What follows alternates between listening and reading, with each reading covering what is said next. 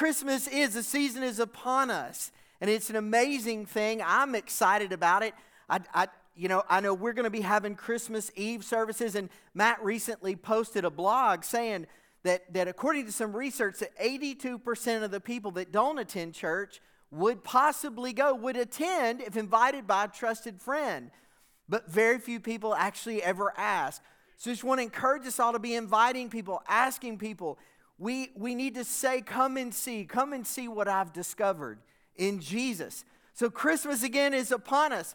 But I also want to bring something up, that this upcoming Wednesday is our first Wednesday. And we call this our most important service of the month because we come together as a church and we pray together, we seek God together, and God loves it when we come together as a family, when we come together relationally in agreement, and we pray together and seek after Him, and He loves to respond to that.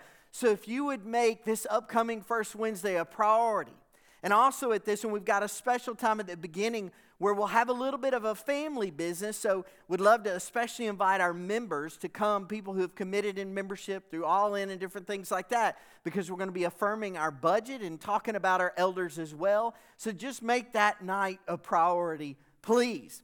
But let's get back to the whole Christmas discussion. Let's talk about that a little more.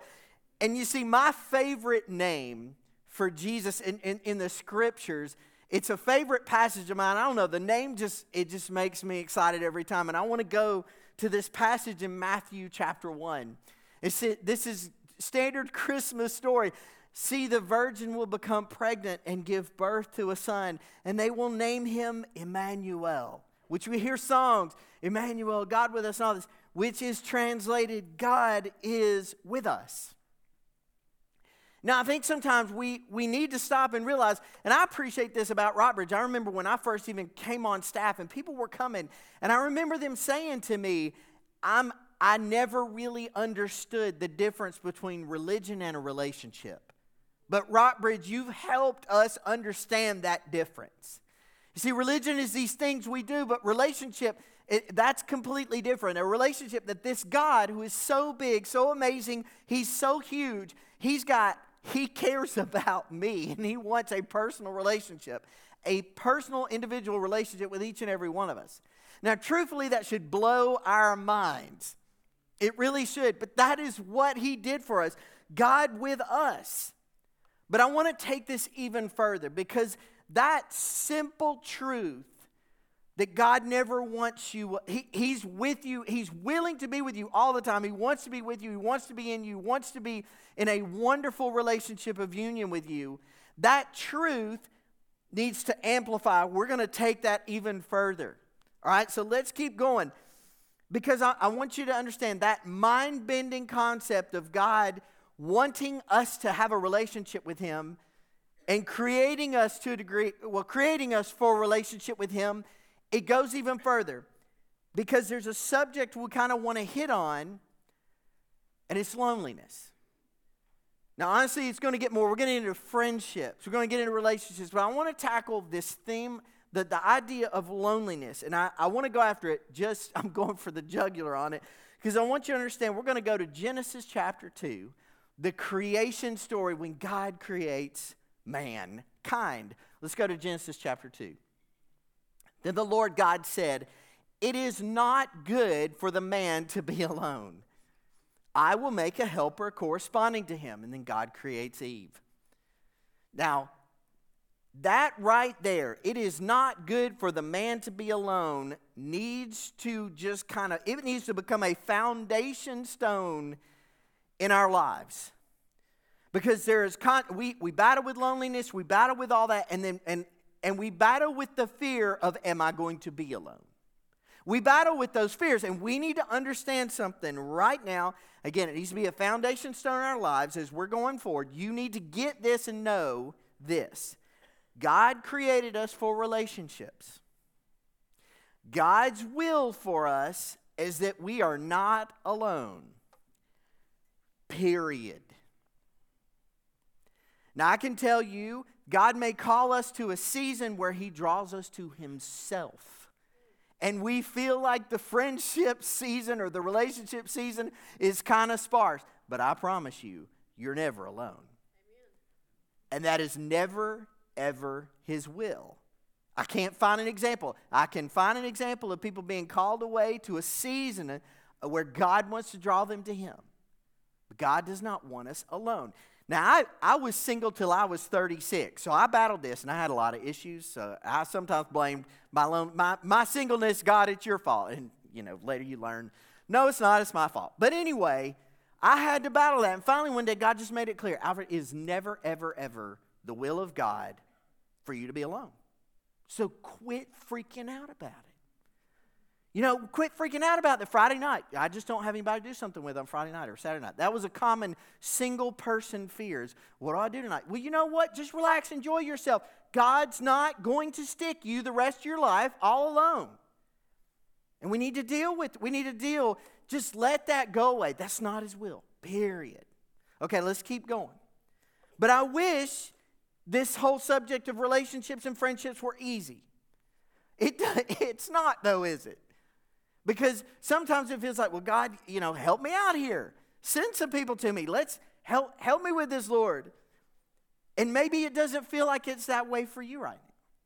Maybe it feels kind of hard. That's what we want to talk about. Because I would tell you, I do actually think right now we have in our culture, and I think it's only going to get worse, I believe we have a crisis of friendship. And I just hit Google, crisis of friendship, and all these articles started popping up. Just how friendships are so much harder since the pandemic, and that had a lot to do with it. But especially with men, there's a crisis of friendship among men, but just friendships are harder, everything's harder. Why is there so much more isolation, so much more loneliness, all this stuff? You know what? It's not God's will. So let's dig into it. So we're going to go into a story. We want to tackle the subject of friendship. Well, it just so happens we're in 1 Samuel chapter 20, in the story of David and the story of what's going on in his life. And it just so happens to be about his friendship. It's an interaction of his friendship with Saul's son Jonathan, who's been a major figure in this entire story. Anyway, so let's pick up from last week where we were. You see, last week we saw that David was in crisis. Saul, the king, had actually tried to kill him, and then actually Jonathan intervened, and Saul swore again, okay, no, I won't do that. That's not a good idea. I recognize that was an error. And then Saul decides again to try to kill him, and Saul ends up sending commandos to try to kill David, and they end up David flees to the city of, Ramah, where Samuel the prophet is, and he's with Samuel the prophet. Saul sends the commandos. The commandos are overcome by the Spirit of God and completely neutralized.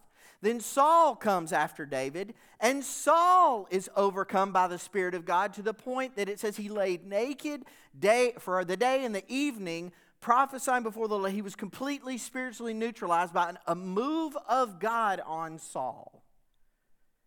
Okay? Now, I want to point this out because this is just God's incredible love. God, in his love for Saul, is still trying to reach Saul. He could have killed him. He could have had a heart. He could have done something. He didn't take Saul out. God is still trying to reach Saul. Saul has rejected God. Matt's been teaching that. We've seen that clearly. Saul has rejected God's leadership. And actually, then God has rejected Saul as king. But God has not rejected Saul as a person he loves. And Saul could still repent. And God is continuing to extend grace. Honestly, this encounter was his grace. Again, to try to get Saul to wake up and prevent Saul from doing something that would be absolutely terrible. God's still trying to reach Saul. He's always trying to reach us. All right, so let's go to the story and pick up what's going on with David and Jonathan. So David fled from Naioth and Ramah and came to Jonathan and asked, "What have I done? What did I do wrong?" And David has fled while Saul is incapacitated. So he's made it to Jonathan without anybody knowing, because that actually is kind of an important detail. "How have I sinned against your father so that he wants to take my life?" And Jonathan said to him, "No, you won't die. Listen, my father doesn't do anything, great or small, without telling me. So why would he hide this matter from me? This can't be true." But David said, "Your father certainly knows that I have found favor with you.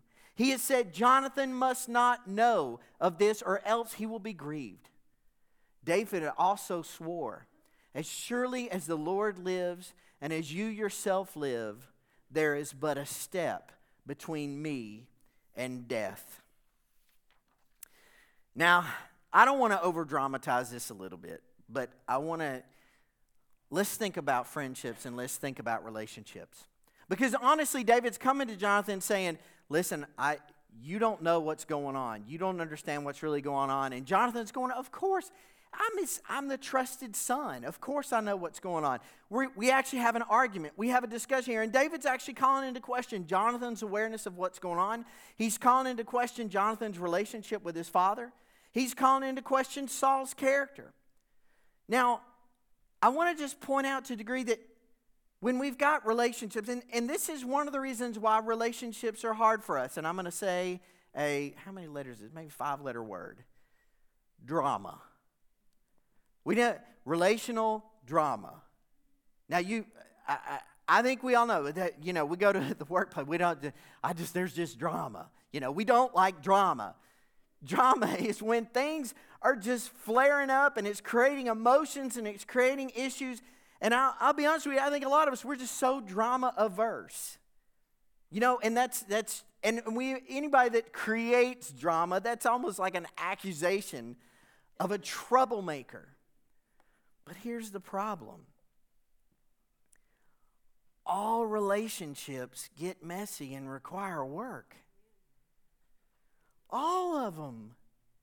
I don't mean this, but there's a joke around church that says church would be great if it weren't for all the people. I've heard that joke my entire life. But the problem is I'm part of the problem. You put me in there, I create drama. I don't mean to, but I'm not perfect. I'm a sinner. I create messes. I hurt people's feelings. People hurt my feelings. I can sulk. It happens. I've been here a long time. I create drama too. I promise you, you create drama too. You and I are messy. And if anyone is going to step into our life with us, they have to be prepared to exert a little bit of effort and work. If they're going to care for us, if they're going to be a friend, if they're going to be in a real relationship with someone. If we're going to get into relationships with people, there's going to be messes. It's going to require work. But listen to Jonathan's response. As there's a little bit of drama here, there's tension. Actually, it's a lot, but Jonathan knows it's not about him. Listen to what he says, though. Jonathan's response is this, said, whatever you say, I will do for you. She understands something very important. When it comes to relationships, it's not about who's right or wrong. Unless we're not understanding truth, it's how do we fix this? How do we go forward together? How do we resolve it? How do we fix the difference between us? How do we move forward? And it's a bigger than this because Saul's involved, but Jonathan's attitude is like, hey man, listen, I'm not going to argue with you. What can I do to help? And that's the perfect attitude. You see, we have, and this is, if there's anything I hope you hear today, it's this simple idea that in front of every one of us, we have a choice. And this is a big choice. It's a huge choice. We have an intentional choice to make to value what God values or not.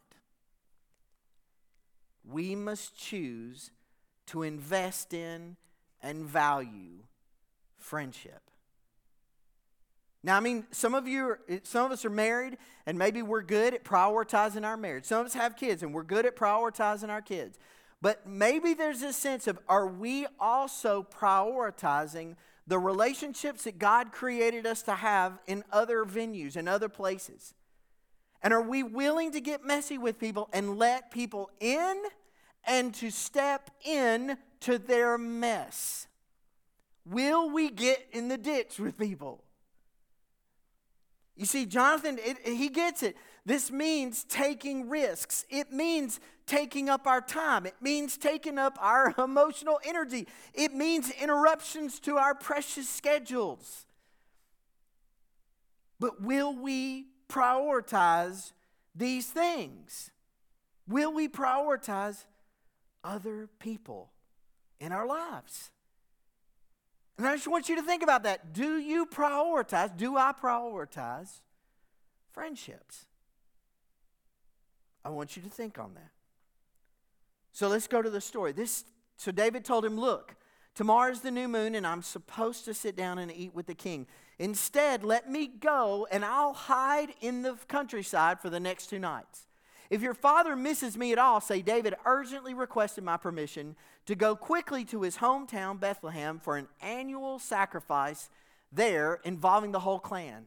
If he says good, then your servant is safe. But if he becomes angry, you will know he has evil intentions.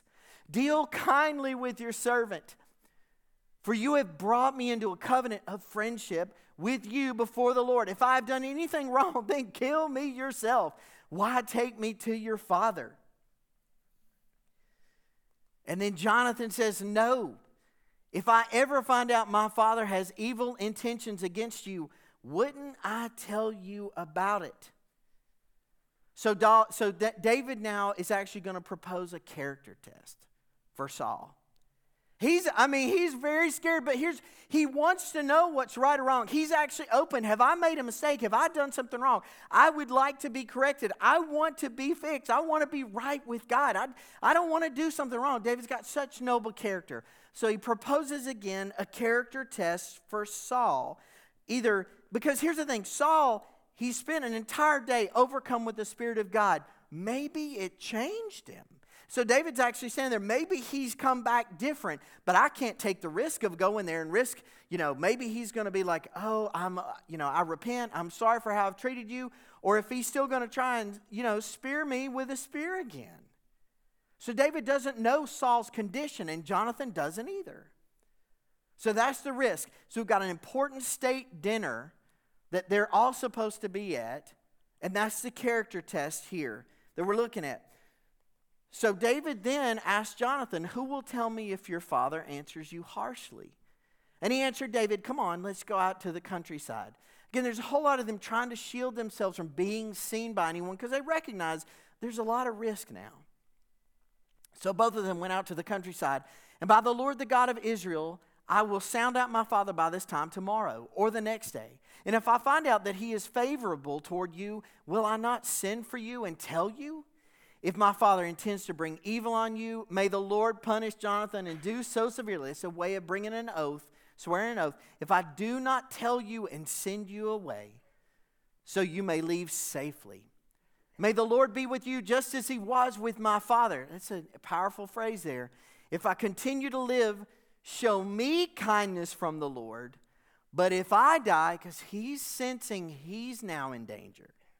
If I die, don't ever withdraw your kindness from my household, not even when the Lord cuts off every one of David's enemies from the face of the earth, because he knows David is the next king. He knows David's supposed to be king. Then Jonathan made a covenant with the house of David, family to family, saying, may the Lord hold David's enemies accountable. May the Lord come against your enemies. Jonathan once again swore to David in his love for him because he loved him as he loved himself. Now, I want you to understand. See, there's a transition here that Jonathan's now scared too. Now, recognize he's got a family. He's got kids. I mean, he's got more. I mean, Jonathan recognizes this is not good. And Jonathan recognizes if all is saying is that everything David is saying is true, God's favor has left Saul, which I think he recognizes that. God's favor has left Saul and is now on David. Now see, there was a common thing that happened. You see, it's one thing for one family, another, for Jonathan, the prince, to become the king in place of his father. But usually, like if one person comes in and conquers a king and overthrows him and becomes the next king, like he's saying David might become, that David would come in somehow overthrow Saul. He doesn't know how this is going to happen. But if one king comes over and takes over and establishes his rule in the place of another king, they often would wipe out the entire family So there's no risk of any of the ancestors coming up or any of the children coming up and trying to reclaim the throne. And that's the kind of the tradition.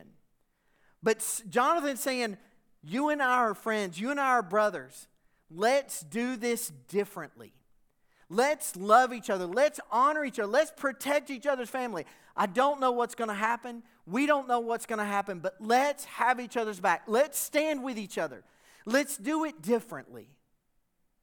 Let's be with each other, or let's watch over each other's family. And here's the thing, Jonathan realizes he needs David too. He's in need. Now this is what I want you, I want to set, now let's talk about friendship and let's talk about relationships. And we've said this, I'm going to say this phrase, we've said this at some of our all-in things, but it's an important biblical truth for us.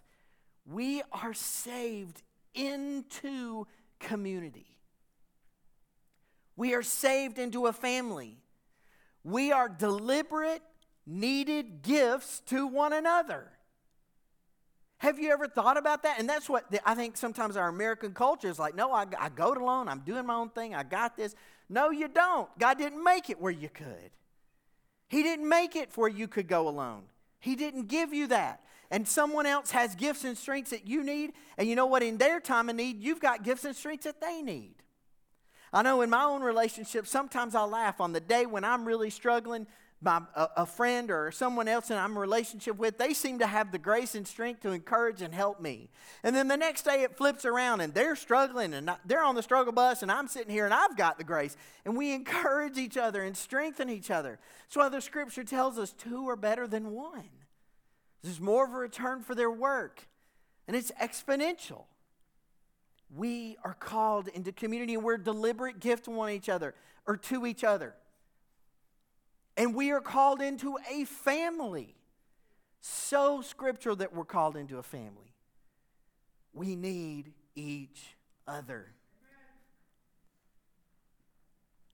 I'm weak, you're strong. You're strong, or you're weak, I'm strong. That's how God made us. To walk with each other. So let's continue in this story. So what's going to happen now? So then Jonathan said to him, tomorrow is the new moon. You'll be missed because your seat will be empty. So they're talking about this ploy at the state dinner. The following day, hurry down and, you'll be missed because your seat will be empty. The following day, hurry down and go to the place where you hid on this day, the day this incident, this is in 1 Samuel 19, this incident began, and stay beside the rock Ezel. I will shoot 3 arrows beside it as if I'm aiming at a target. And then I will send a servant and say, go and find the arrows. This is a deliberate plan to try to protect them both, to be able to communicate without being seen. That's what's going on here. To go and find the arrows. Now, if I expressly say to the servant, look, the arrows are on this side of you, get them. Then come, because as the Lord lives, it is safe for you and there is no problem. But if I say this to the youth, look, the arrows are beyond you, then go, for the Lord is sending you away. And this is highlighted. I'm going to come back to this. As for the matter you and I have spoken about, the Lord will be a witness between you and me forever. That you and I, we've got each other. We're going to look out for each other no matter what. I'm watching out for your family. You're watching out for my family. So here's this thing. Jonathan recognizes something right here. And this is what is so crucial. They recognize that they're seeking the Lord. They're seeking the will of the Lord. They're not just trying to figure out, hey, you just need to run. They're going after the heart of God. Now they recognize God's made promises to David. His favor is on David, but God's also he's still got the kingship there.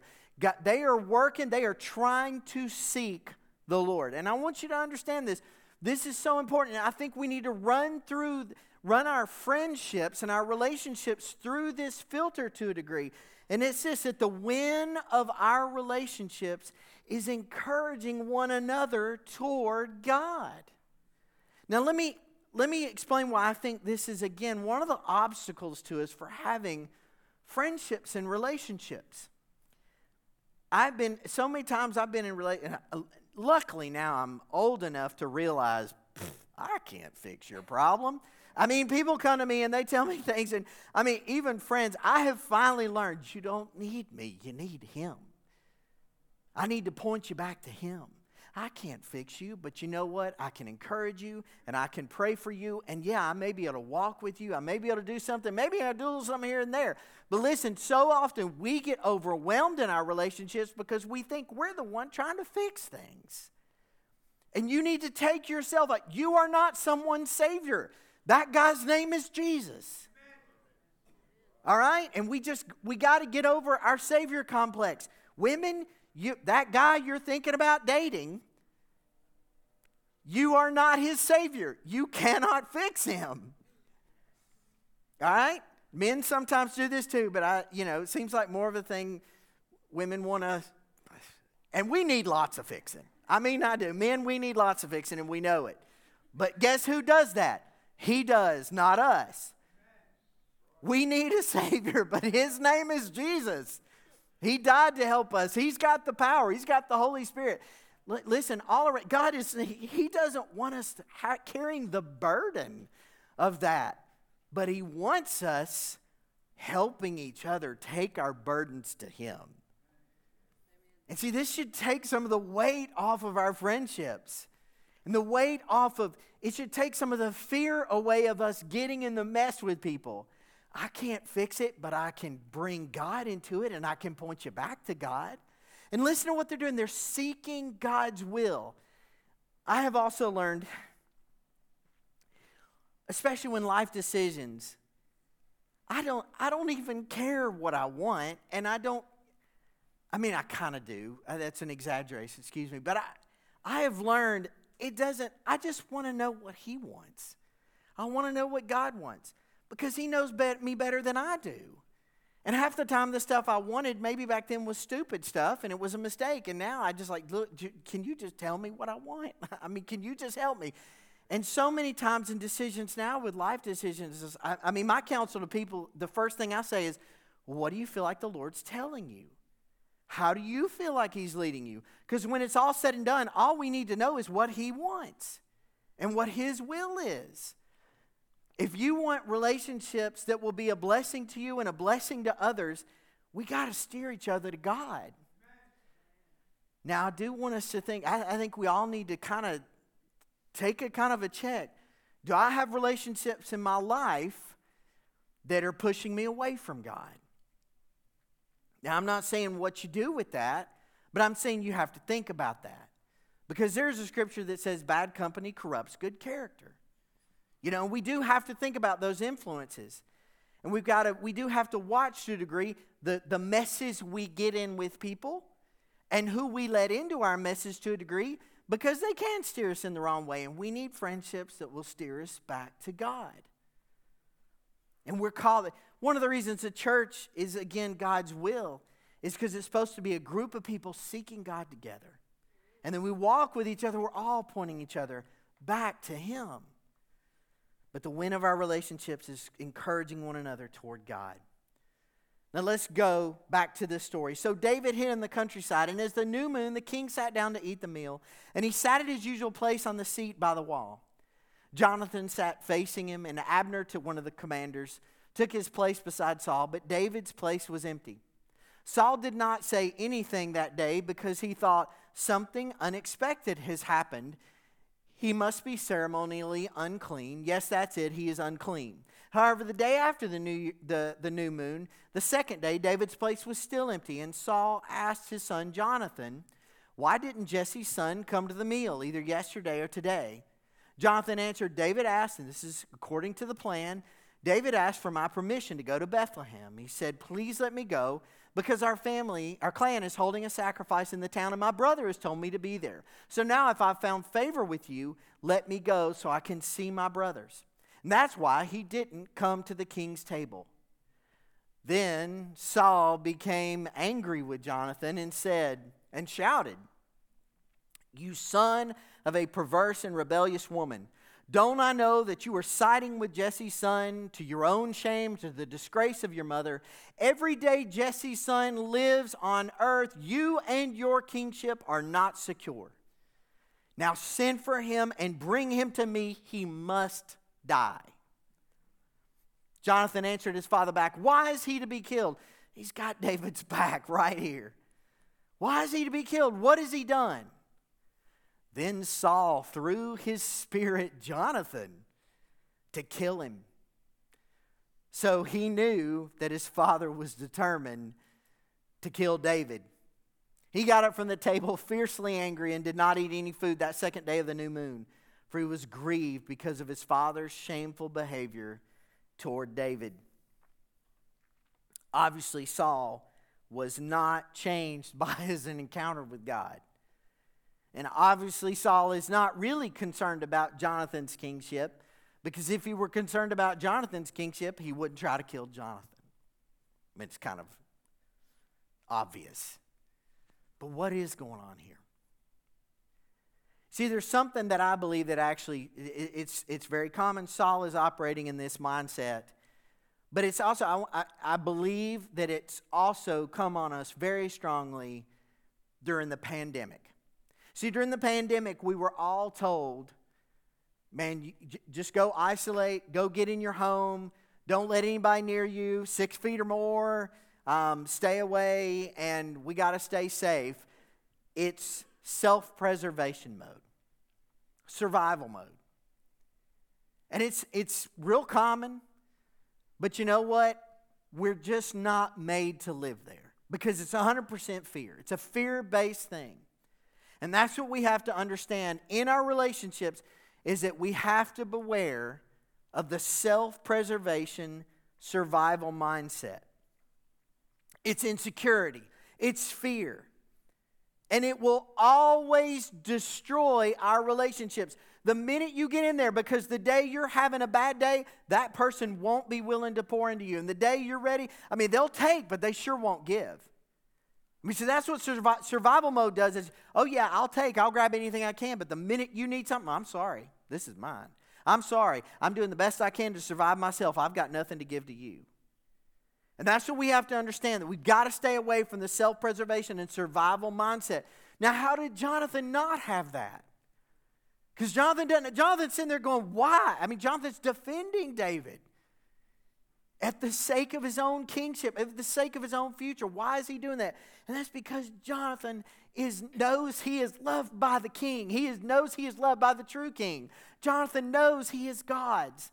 And that God has him and God will never abandon him. That God is good. And he's seen God's favor work on Saul. He's seen God's favor work in his own life. And he trusts God. And see, when we have faith in God, we allow his love into us, and his love can fill us up to overflowing so that we have more to give to others. Amen. But if we're stuck in self-preservation and survival, no, I'm sorry. I don't have anything to help you with. I'm sorry you're having a bad day. Stinks to be you.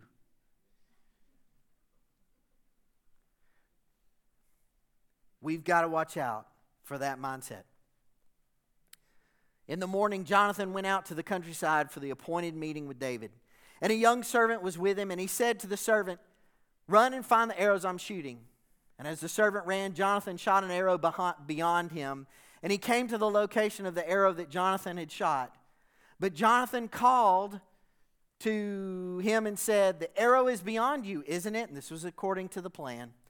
Then Jonathan called to him, "Hurry and don't stop." Jonathan's servant picked up the arrow and returned to his master. He did not know anything, only Jonathan and David knew the arrangement. And then Jonathan gave his equipment to the servant who was with him and said, "Go take it back to the city." When the servant had gone, David and what's happened here is Jonathan is assessed. No one's seen us. I don't think anybody's near. Jonathan's assessed the situation is safe. So he's willing. Now he's like, okay, so David got up from the south side of the stone, Ezel, fell face down to the ground and paid homage, that's honor, 3 times. And then he and Jonathan kissed each other and wept with each other, though David wept more.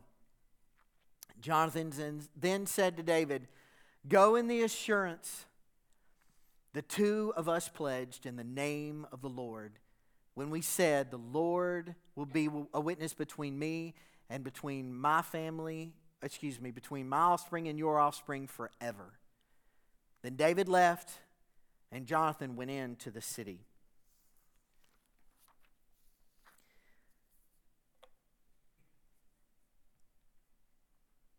He assesses everything's okay. But they come together, and their final parting words is basically this: I don't know what's going to happen. This really is not good. This stinks. But I've got your back. And I'm gonna protect I will do, from here on, I will do whatever I can to protect you and your family. I've got your back. I'm with you. You know what? I think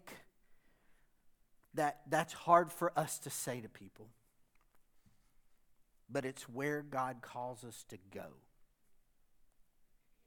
Because that's His example at Christmas. Jesus, before we even knew Him, He knew us before the beginning of the world, but He came to save us. He invaded our mess. He stepped into our world, and He saved us. Amen. And He said, I've got your back. I will always be watching out for your good. I'm for you and not against you. Trust me.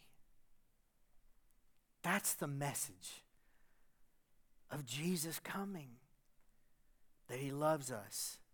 He saved us for relationships. He saved us for Himself.